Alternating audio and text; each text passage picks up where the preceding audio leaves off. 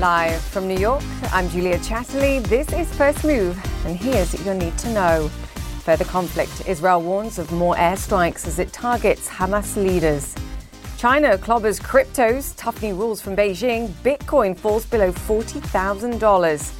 Games guarantee. The Olympics boss insists Tokyo will be safe.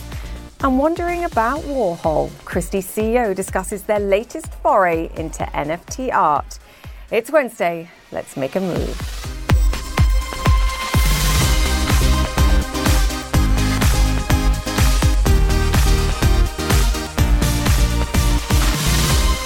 Welcome to the show once again, and we begin this morning with the continuing unrest in the Middle East.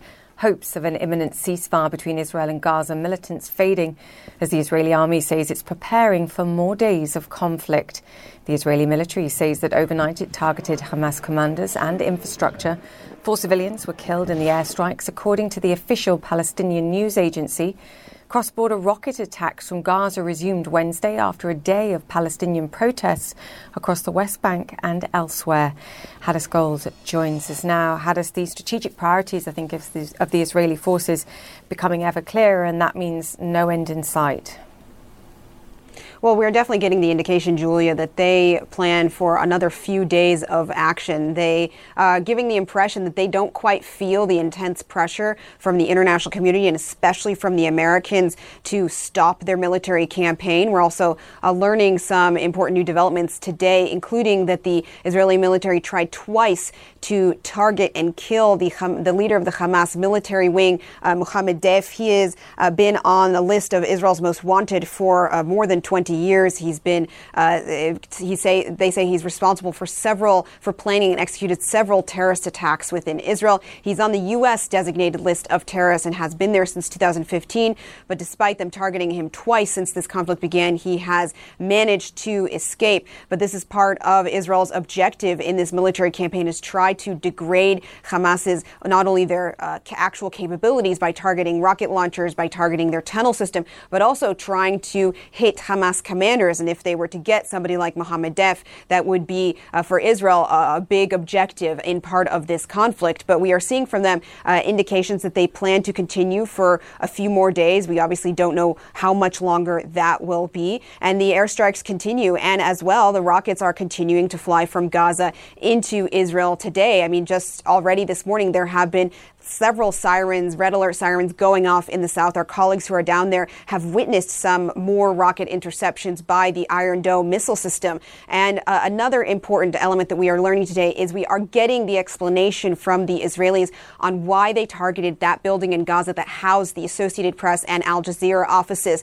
It's got a lot of attention over the past few days when the Israeli military warned everybody in that building to evacuate because they were going to destroy it. The Israelis had said that Hamas was using that building, but had not divulged what they thought the Hamas was using it for. Americans saying they received that intelligence. And now a senior IDF officer telling CNN that the Hamas military wing was using that building for research and development of high-end capabilities for the most sensitive of attacks against Israel. Now, we know that the Israelis have shared that intel with the Americans. We don't know exactly how the Americans interpreted that, whether they accepted that explanation. But of course, that has been a big has received a lot of attention over the past few days about why the Israelis targeted that building. So important development there on their explanation. Of course, the death and destruction and the civilians caught in this crossfire continues. According to the Hamas-run Palestinian Ministry of Health in Gaza, more than 200 people have been killed, including more than 60 children. We're getting reports of more civilian deaths also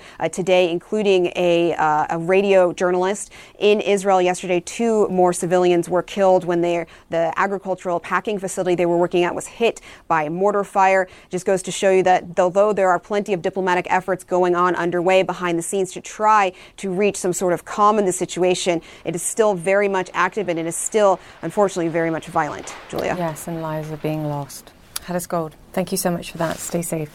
And as always, we will update you on the latest Middle East developments throughout the day here on CNN. So stay with us for that. And for now, we'll bring it back to business.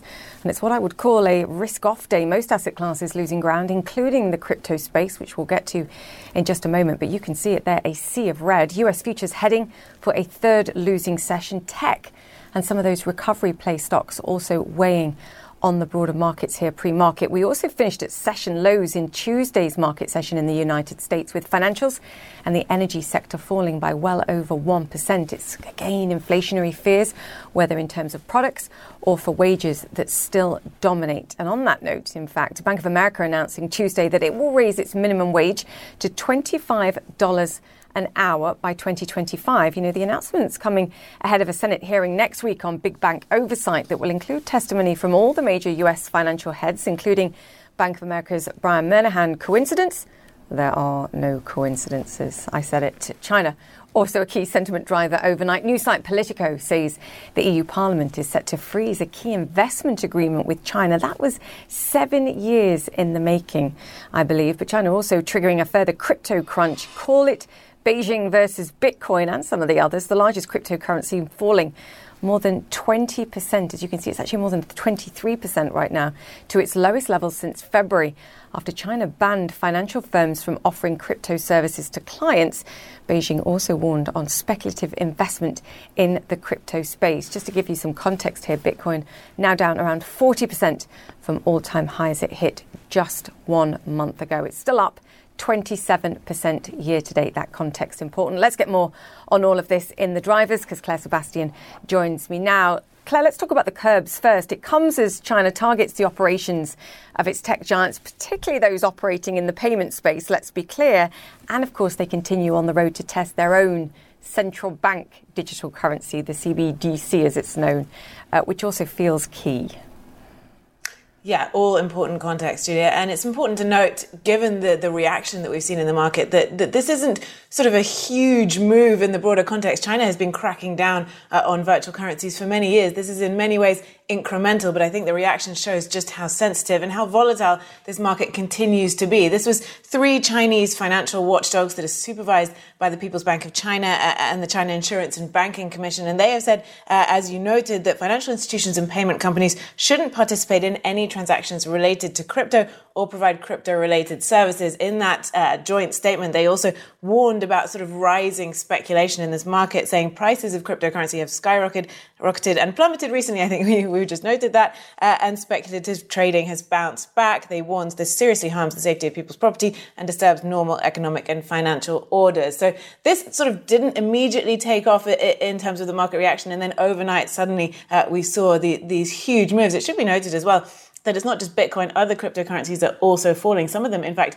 more than Bitcoin. So this has sent serious waves through this market. But I should as well note that this is, incremental in the broader context of what China is doing. Yeah, incremental in China terms, but also incremental to the broader volatility that we've been watching in crypto for the last several weeks as well. I was trying to look for some kind of connection, and I guess the one that I could make between the broader crypto space and what China's doing is mining in China, and whether or not the Chinese say, hey, we're going to put some limits on mining in China, because that would have, I think, a broader shakedown effect in the crypto market. But to my bigger point here, there's more than just what China's done in the last 24 hours on an ongoing basis going on in the crypto market. It's noisy. It's very noisy. This is a market that has been hanging on Elon Musk's every tweet for the past few weeks. So some of the big falls that we saw earlier this month were because of his sort of flip-flop announcement that Tesla was going to suspend purchases of cars in Bitcoin while he waits to see if mining can become more sustainable on an energy front. Then earlier this week, we saw more falls after he sort of suggested that Bitcoin was selling off, that Tesla was selling off some of its Bitcoin. He later clarified that. He also sent Dogecoin down quite sharply after his jokes about it on SNL. So this is an extremely volatile market. But one thing I want to point out to you, Bank of America released its fund managers survey this week. They said that 43% of the fund managers survey say long Bitcoin is the most crowded trade out there. 75% of them say that it's a bubble. And they do note that calling something a crowded trade is often associated with a peak in the market. So you could read into that there's a sort of a shift in mood from the institutional investors around Bitcoin. But on the other hand, others will point out to you that we have seen 40% drops in Bitcoin before. This is characteristically a very volatile asset, and many believe that it will bounce back. Michael Saylor of MicroStrategy added another 10 million to his portfolio this week. Yeah, didn't his share price go down as a result? But your point there is vital. We've seen volatility like this before, and a lot in the crypto space is saying, look, we've been here before.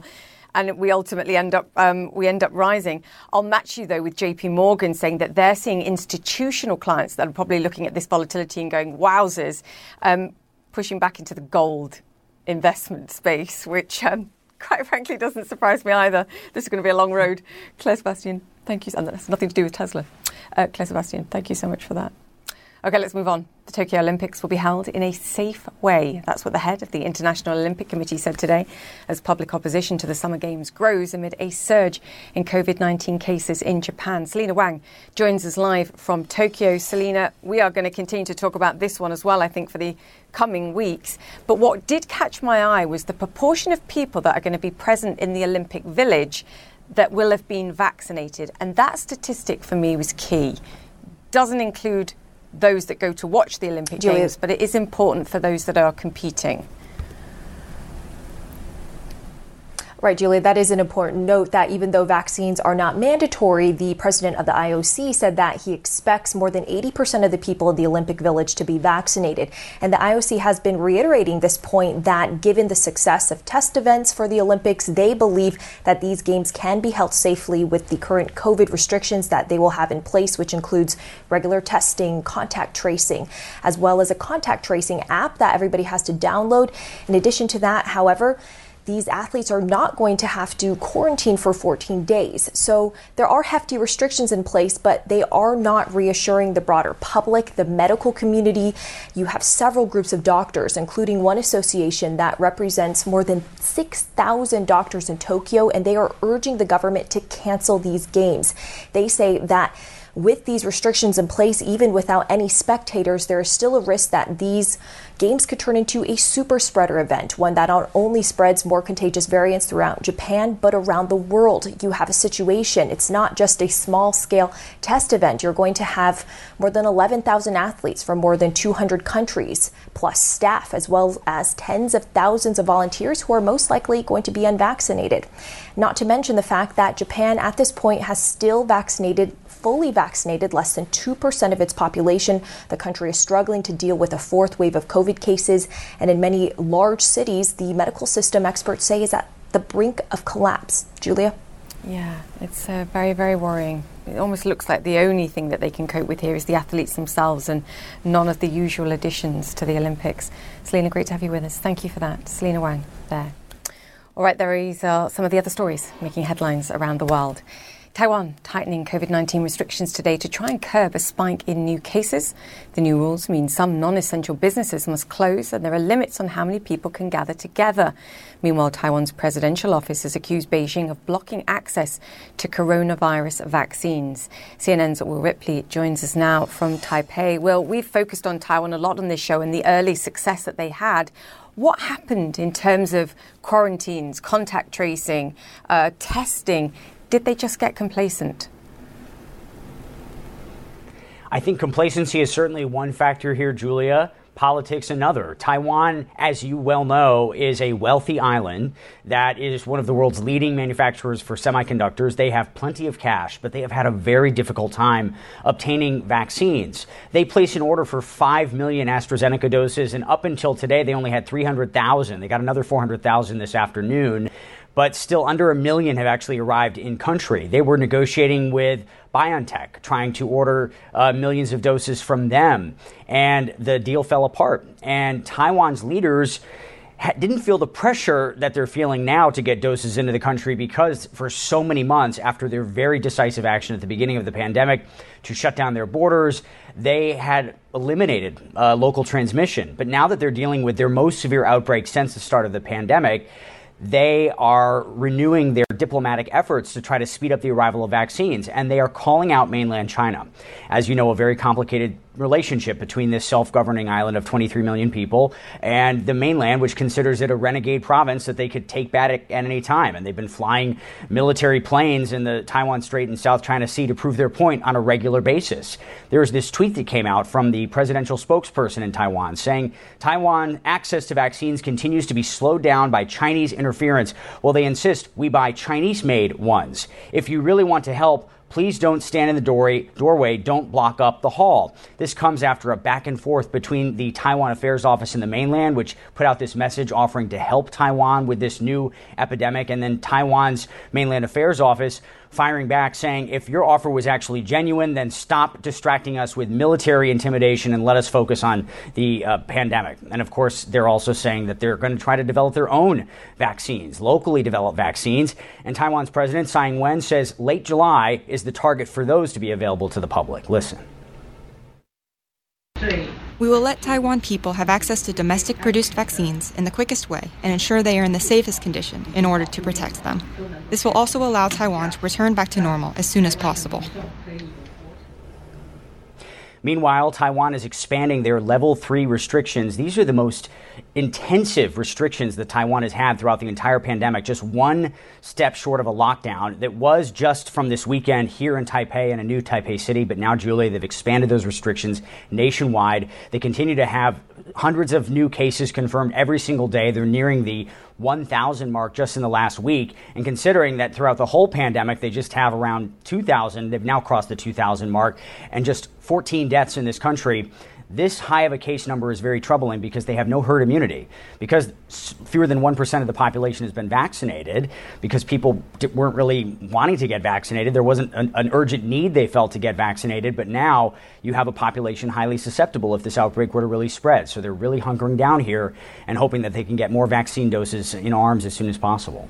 Yeah, a fraction of the numbers that we've seen elsewhere. But to your broader point, circuit breakers and key restrictions worked in the past, and they're going to try it again. Will Ripley in Taipei there, Taiwan. Thank you for that.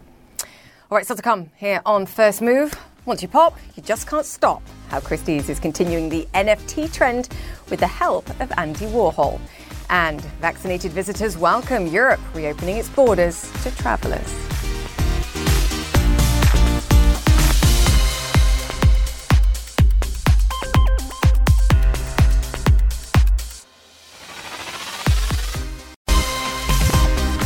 Welcome back to First Move, a soft picture for US majors pre-market, with Bitcoin blues helping contribute to today's negative sentiment. Another check of Bitcoin plunging by some, 22% right now. I'm going to check the screen when it comes. Yes, it hasn't moved too much more. And testing 30,000 levels once again after new moves by China to rein in the broader crypto space. Tesla shares falling more than 5% pre-market amid continued uncertainty over how much Bitcoin the company still has on its balance sheet, perhaps. MicroStrategy, which announced just yesterday that it's added another $10 million to its Bitcoin holdings, is on track to fall more than 15%. Michael Saylor, the CEO of cloud software firm, says in a tweet yesterday that MicroStrategy now holds more than 92,000 Bitcoin, acquired for an average price of $24,450. Okay, let's take a closer look at China's crypto crackdown. 3 of the nation's regulatory agencies have banned banks and online payment firms from offering any services related to cryptocurrencies. In a statement, they said speculative trading in cryptocurrencies, quote, harms the safety of people's property and disturbs normal economic and financial orders. Joining us now is Scott Galloway, Professor of Marketing at NYU Stern School of Business. He's also the author of Post-Corona: From Crisis to Opportunity. Scott, great to have you with us. That's an interesting quote. It disturbs normal economic and financial orders. Some might say that's happening in the West too, and others might say that's the whole point. What do you make of what's going on?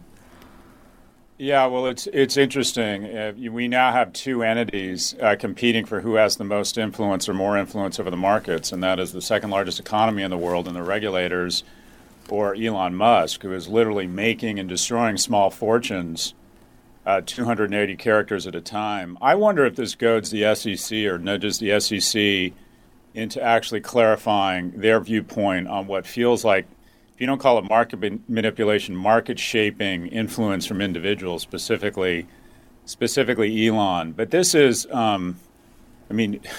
it's still up for the air, but there's no doubt about it. This is going to draw additional scrutiny. Nobody minds market manipulation as long as the manipulator is manipulating the price of the underlying asset in your favor.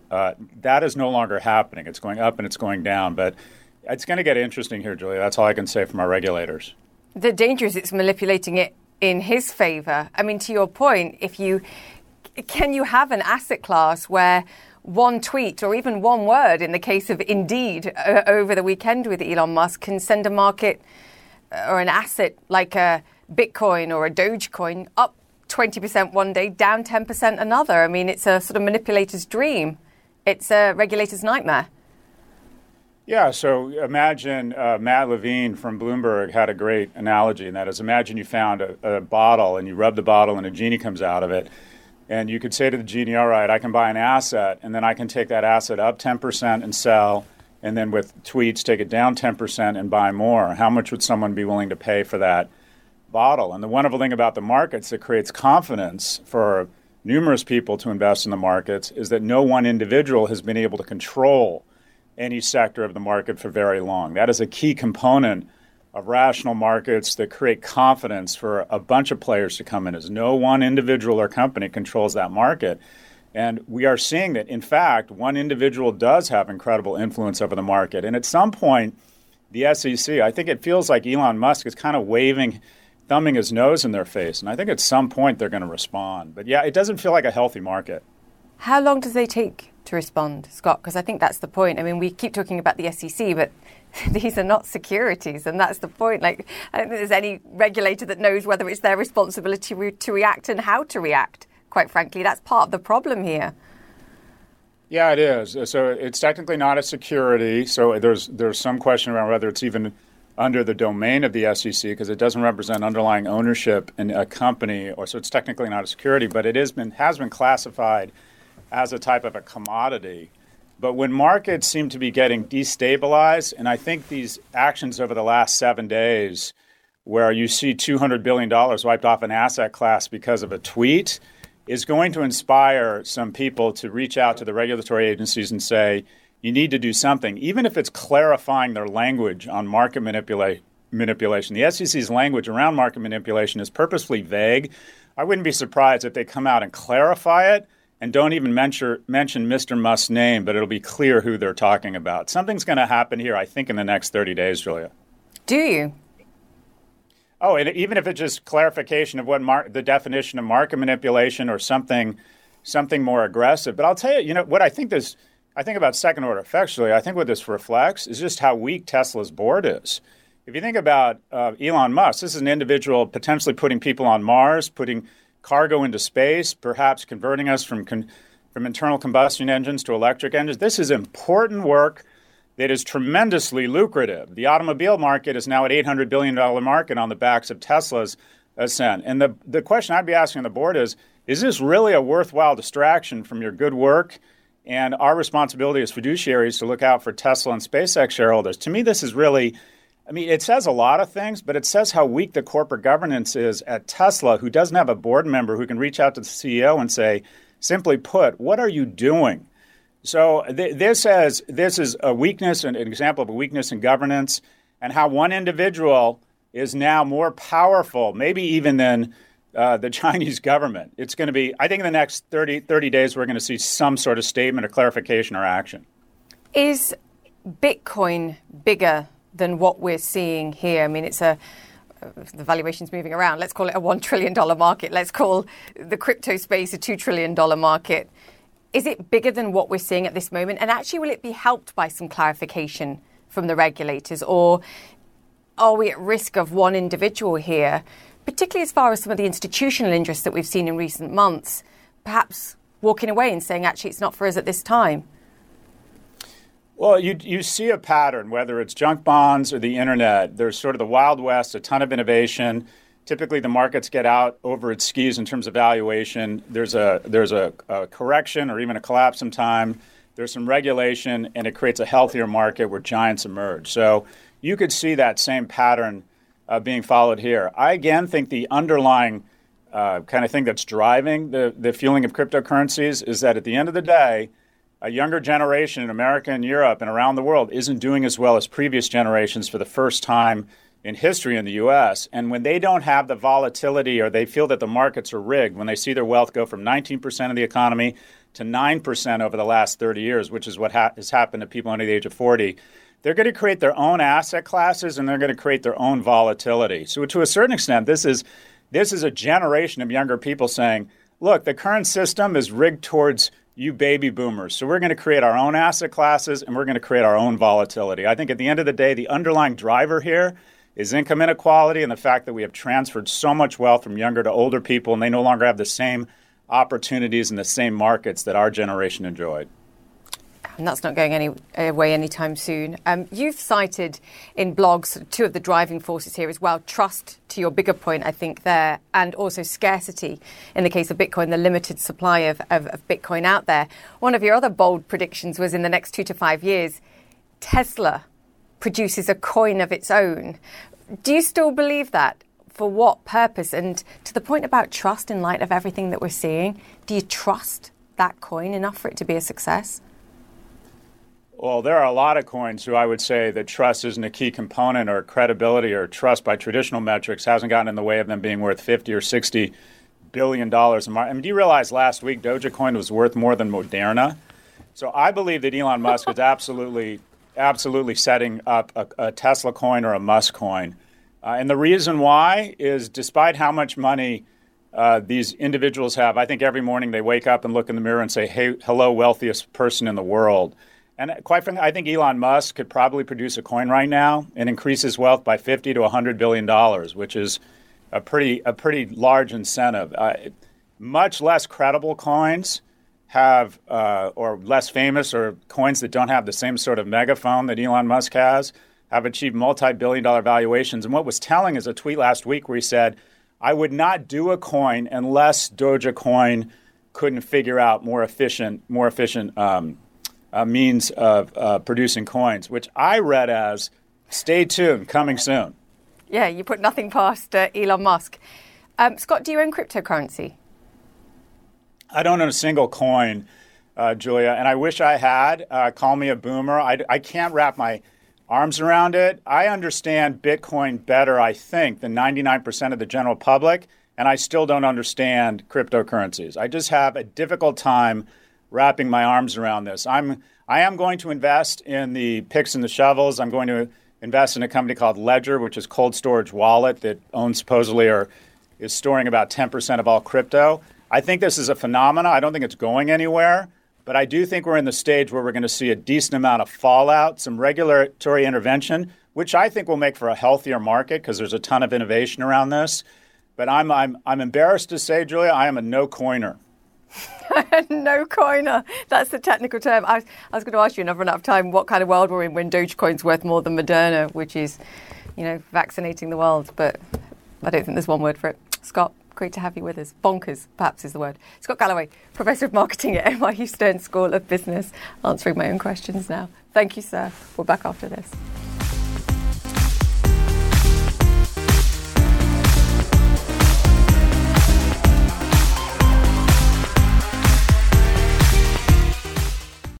Welcome back to First Move, and I can tell you Wall Street is a sea of red this morning. Week open across the board for the US majors.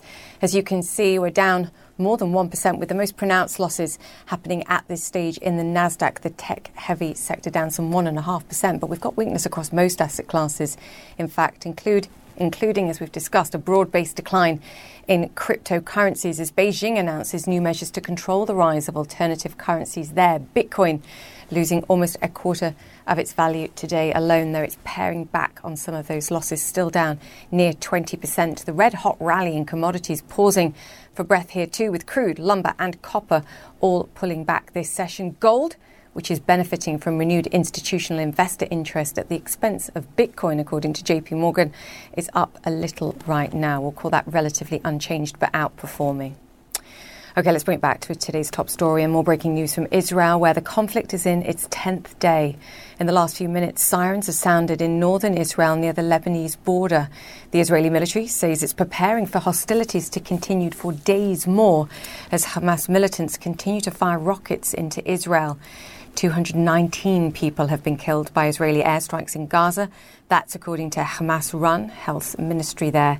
And Ben Wiedemann joins us live from Jerusalem. Ben, the bottom line is it looks like neither side backing down at this moment.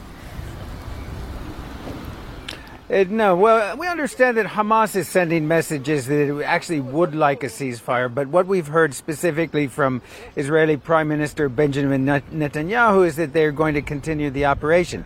Having said that, Julia, there are some interesting articles in the Israeli media today suggesting that the security and military leadership feel that they've essentially reached their objectives within the last 2 days, and then it's time to stop.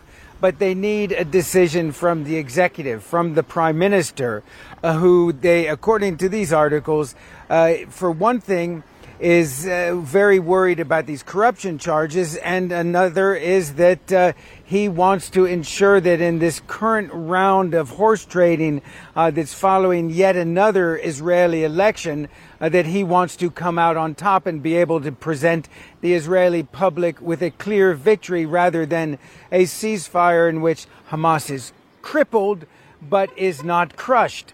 And therefore, I think we've sort of reached the point where militarily there's not that much more that the Israelis can achieve, and there's a lot they can lose with mistakes or things that could lead to larger civilian casualties.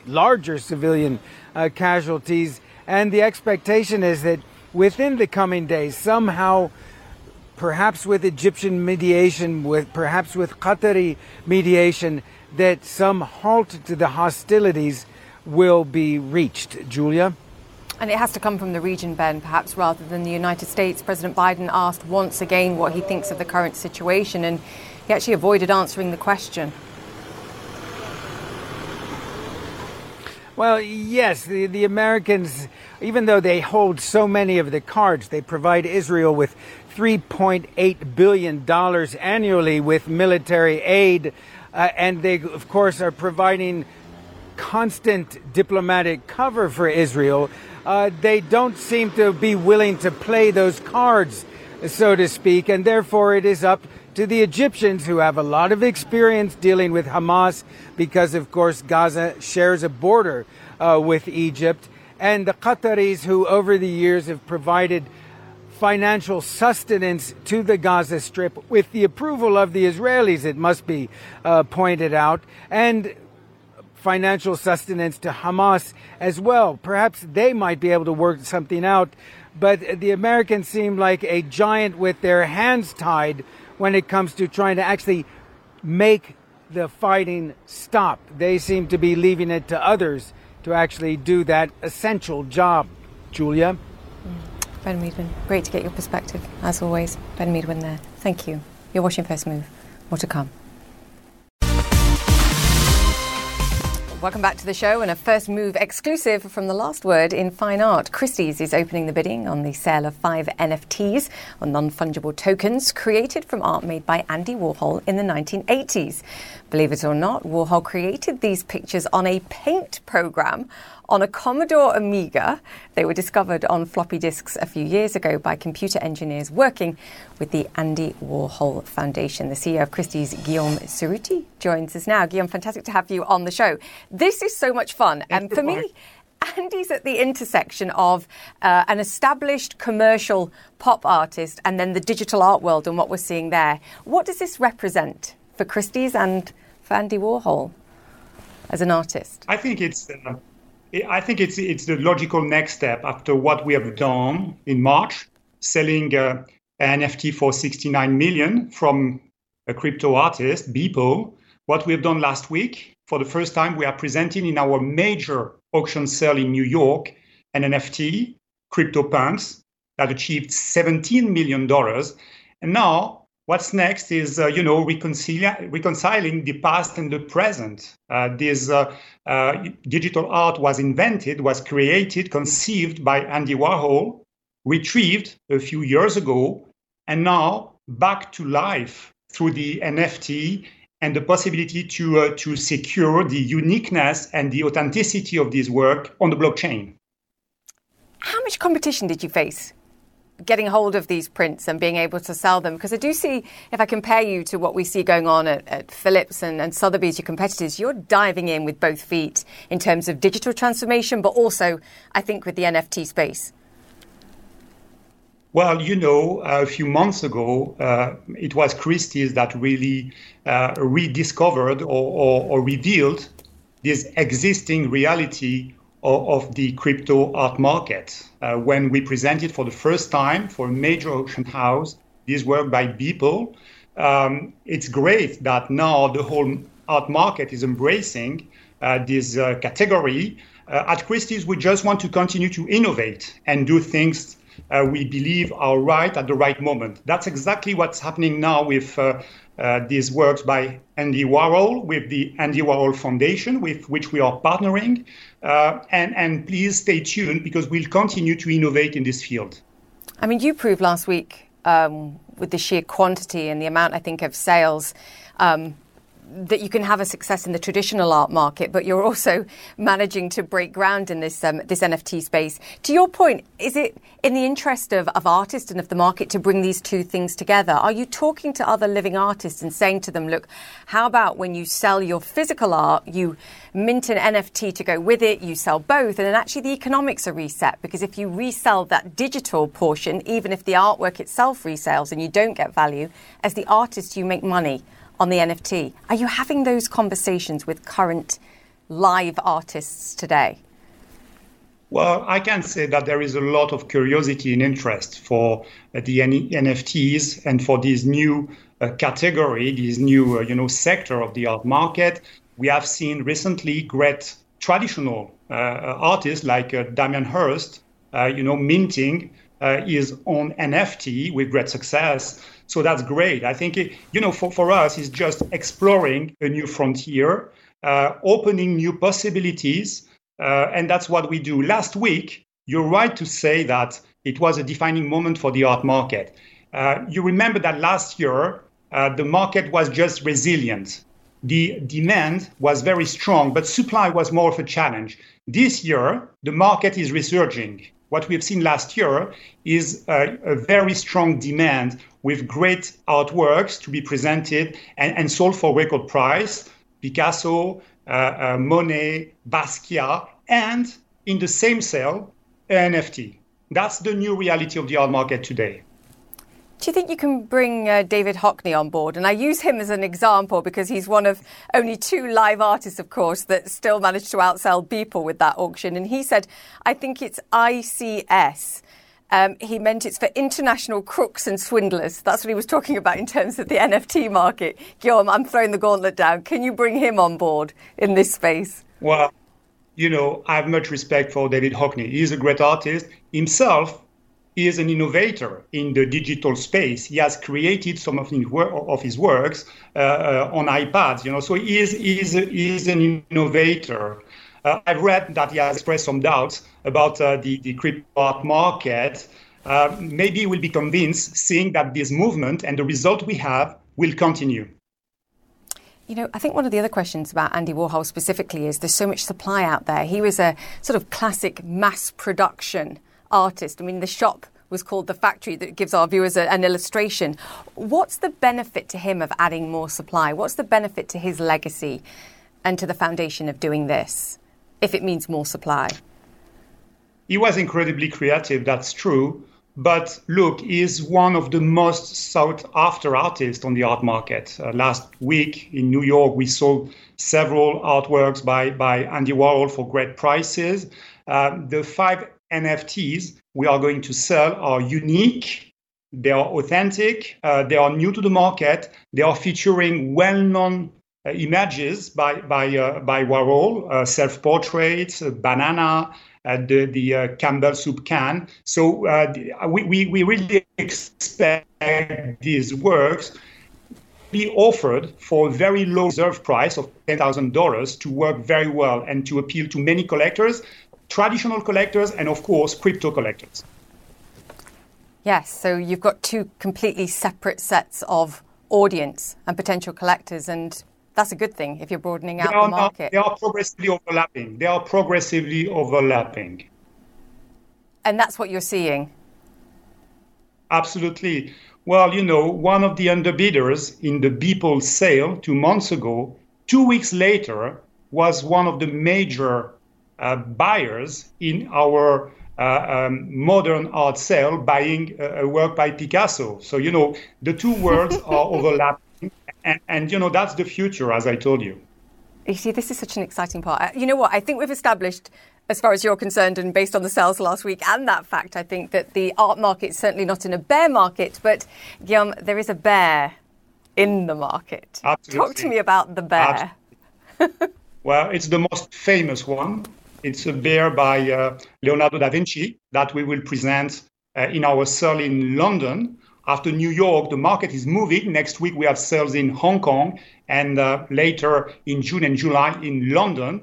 And we'll present the 8th of July, Head of a Bear by Leonardo da Vinci, one of the 8 drawings by the masters owned in private hands. So we really believe that will be another major event on the art market in July in London. Yeah, and I believe the estimate here, 12 to 18 million pounds. So you can do the conversion to dollars yourself for the audience. And on a more personal note, we have to talk about 11 to 18 million. Oh, okay. Thank you. And on a more personal note now, we have to talk about the Sakura. I want to ask you, if I bid on it, can I get a discount on the hammer price? We have pictures of this. Well, I was sure you will ask the question. It's a very rare and extraordinary diamond ring, rare by, its transparency. It's a vivid diamond ring. So I'm afraid that it will be much, disputed by many bidders. And Julia, I like you very much, but I'm afraid I will not be able to give you a discount this time. Shame. I'm thinking I have to save for about 5,000 years in order to even approach. Guillaume, thank you, though, for even considering it. Thank you. And great to chat to you. Good luck with the Andy Warhol sale. Guillaume Cerruti there, the CEO of Christie's. Thank you. OK, and from sharing art online to seeing it in person, museums, cafes, bars and restaurants reopen in France. We're live in Paris to take a look.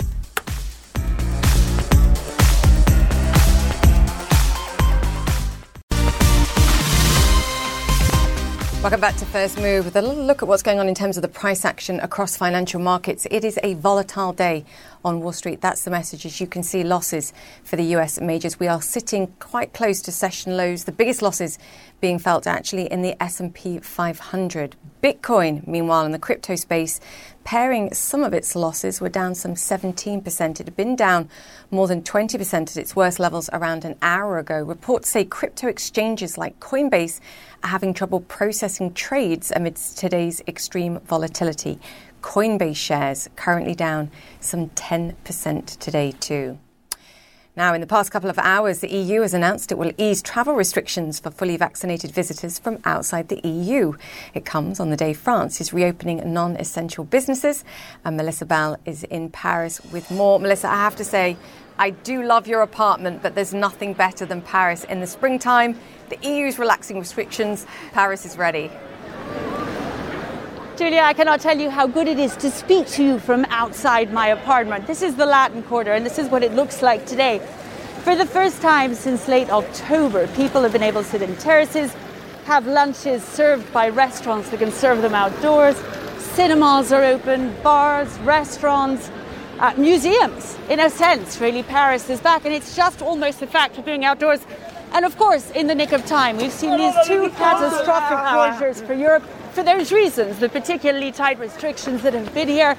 And the result has been the recession that Europe now finds itself in. It was high time that this long, long winter came to an end, Julia. I was just trying to school myself. Those people have clearly been cooped up too long, and even the dog was joining in there, which I think was just absolutely fantastic. There's a lot of excitement. I'm with them. What protections are in place, though, for those perhaps that are looking to come to France, coming to Paris? What are they going to feel in terms of differences? Because obviously we have to be careful of a pickup in virus, particularly with variants out there too. Of course, that is the one big difference with Paris essentially reopening today, is that it's missing one of its crucial ingredients, Julia, and that is the tourists. It is the most visited city in the world, and it does feel pretty empty. Once again, its monuments, its museums are open, its bars, its restaurants. And now the crucial question is how those certificates are going to work that will allow non-EU residents to come once again to visit Paris. So the idea is that the European Union is looking at a system of reciprocity. That is, countries that allow Europeans who can prove they've been vaccinated to travel there will find some way of finding a certificate that allows those who've been vaccinated elsewhere once again to come here. The timescale we're looking at, Julia, is around the 9th of June. So there is hope that Americans and citizens of other countries in the world will once again be able to return to Paris fairly quickly. Julia. Yes, we join you in that hope. Thank you to Melissa Bell there. Thank you to the dog. Thank you to the two excited Frenchmen. You all contributed to the production. Melissa, enjoy the sunshine. Thank you. OK, finally, as cruise liners go, it didn't have the best luck, but it did capture people's hearts. And guess what? Those hearts will go on. China is pushing ahead with a replica of the Titanic, which will form the centerpiece of a theme park in the Sichuan province. It's called the Unsinkable Titanic, and don't worry, icebergs shouldn't be a problem. The ship will be permanently docked on a reservoir hundreds of miles from the sea. No opening date has been set yet, but you can bet the first visitors will feel like kings and queens of the world. Yes, that's my kind of Titanic, one that's land-based. That's it for the show. If you've missed any of our interviews today, they will be on my Twitter and Instagram pages. Search for @JChatterleyCNN. In the meantime, stay safe. Connect the World with Becky Anderson is next, and I'll see you tomorrow.